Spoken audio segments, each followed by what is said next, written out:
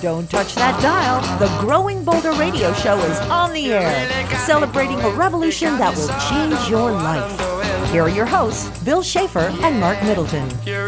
You know, folks, Bill Schaefer does the music here at the Growing Bolder radio show, and Bill, you did it right that time. The Kinks, yeah, man. You really got me now. See, that's why we play the records. While we played it ourselves, it didn't work. Nothing better than that. Our next guest, folks, one of our favorites. She's a novelist, a former TV health and consumer correspondent who still is very, very active in that area. And that, Bill, really doesn't begin to describe this multi-talented woman. You know, she's had such a broad brush of experience that she's been able to focus on some issues that she thinks are very important, and they're fascinating to the rest of us because she's the author of a very important book out called Right-Sizing Your Life, which really is a must-read for anybody. She's an expert on housing as we age, as we become 40 or 50 or 60, to try to get rid of some of the clutter that we all accumulate in a life. So let's get her on and find out a little bit more about that. Ciji Ware is with us today. Hey, Ciji. Well, good morning, Bill. Good morning, Mark. Hey, Ciji.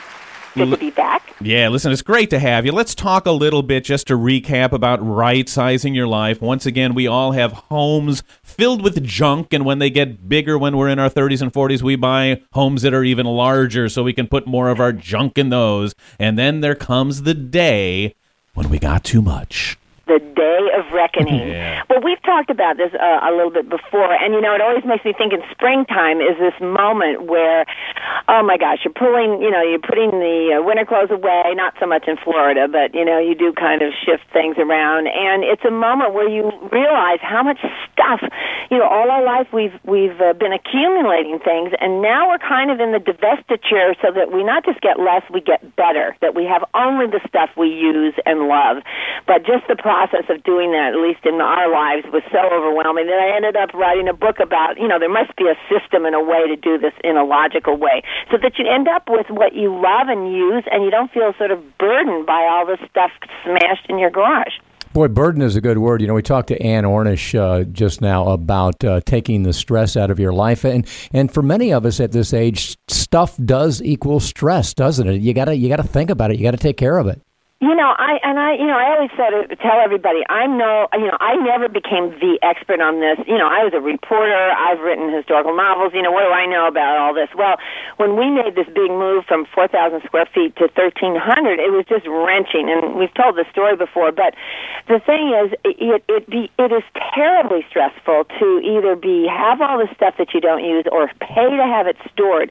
And I really think, you know, even now I'm looking around my office because I've been working on a project, you know, we just, even if we're not neat freaks and we try to keep up with it, it just gets to the point where I realize now, 2 years out since Right-Sizing Your Life came out, that you've got to really keep up with it. It's almost a daily burden. So the more you do really well, the less you have to keep, you know, pruning. But it seems to me that we're all human, and it is becoming sort of this process that if you become aware of it, you don't buy as much, and it's part of this whole green thing, I think. You know, Ciji, since you wrote the book, there's been one huge change, and it's been the economic variable. You know, mortgages are impossible to get now, and people have lost value in their homes. You know, they can't get a loan, can't mortgage. A lot of homes are being foreclosed on. How is this affecting that?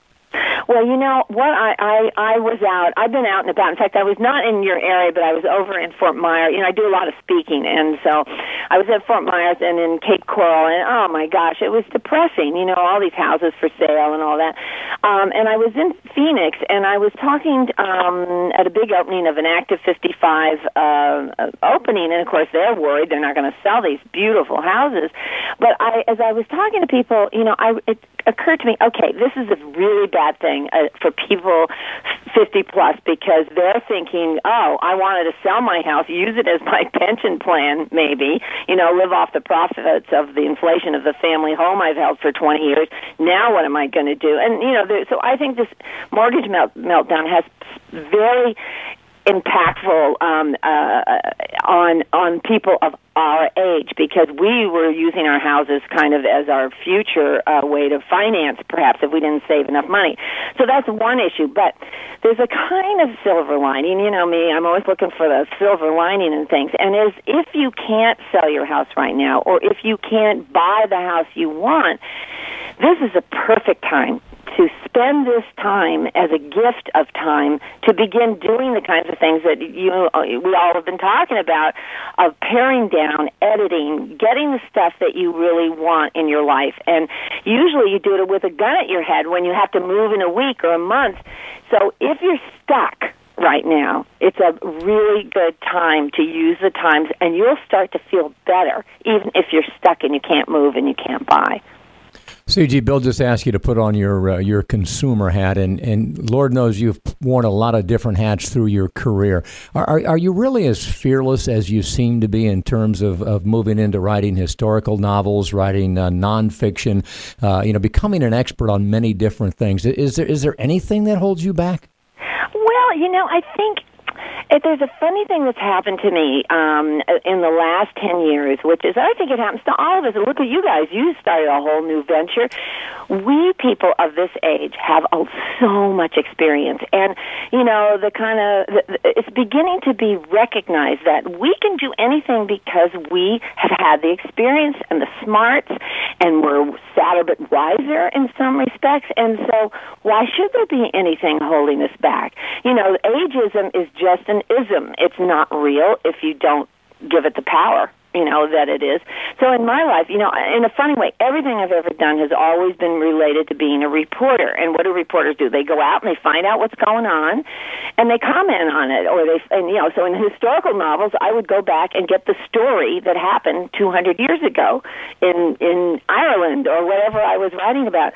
So my skills were skills that were adaptable. And I think that really applies to everybody, whether you were an engineer or a teacher or a broadcaster, whatever.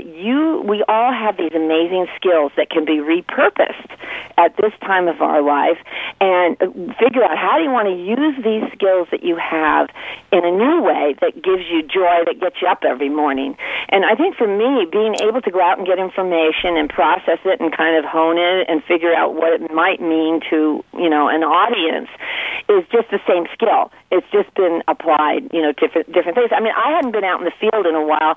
I've been off the air for 10 years. And I was so excited getting into Florida and talking to people and getting back, and I realized, hey, I still have these, I still can do it, Yeah, you got game. I think we all are like that. We just have to realize it and say, okay, I can do this. You still got game, CG. Bill and I repurpose is one of our favorite words, because that's what we do with this radio show. We repurpose it on our website, growingbolder.com. That's what we do with our videos. We repurpose them for local and national television. And, it's green. You're recycling. That's exactly just keep on keeping on. And, I don't know if it's quite as exciting as right-sizing, but that might be a good title for your next book, Repurpose Your Life. Yeah. Repurpose Your Life. Gosh, you guys, you've given me a great idea.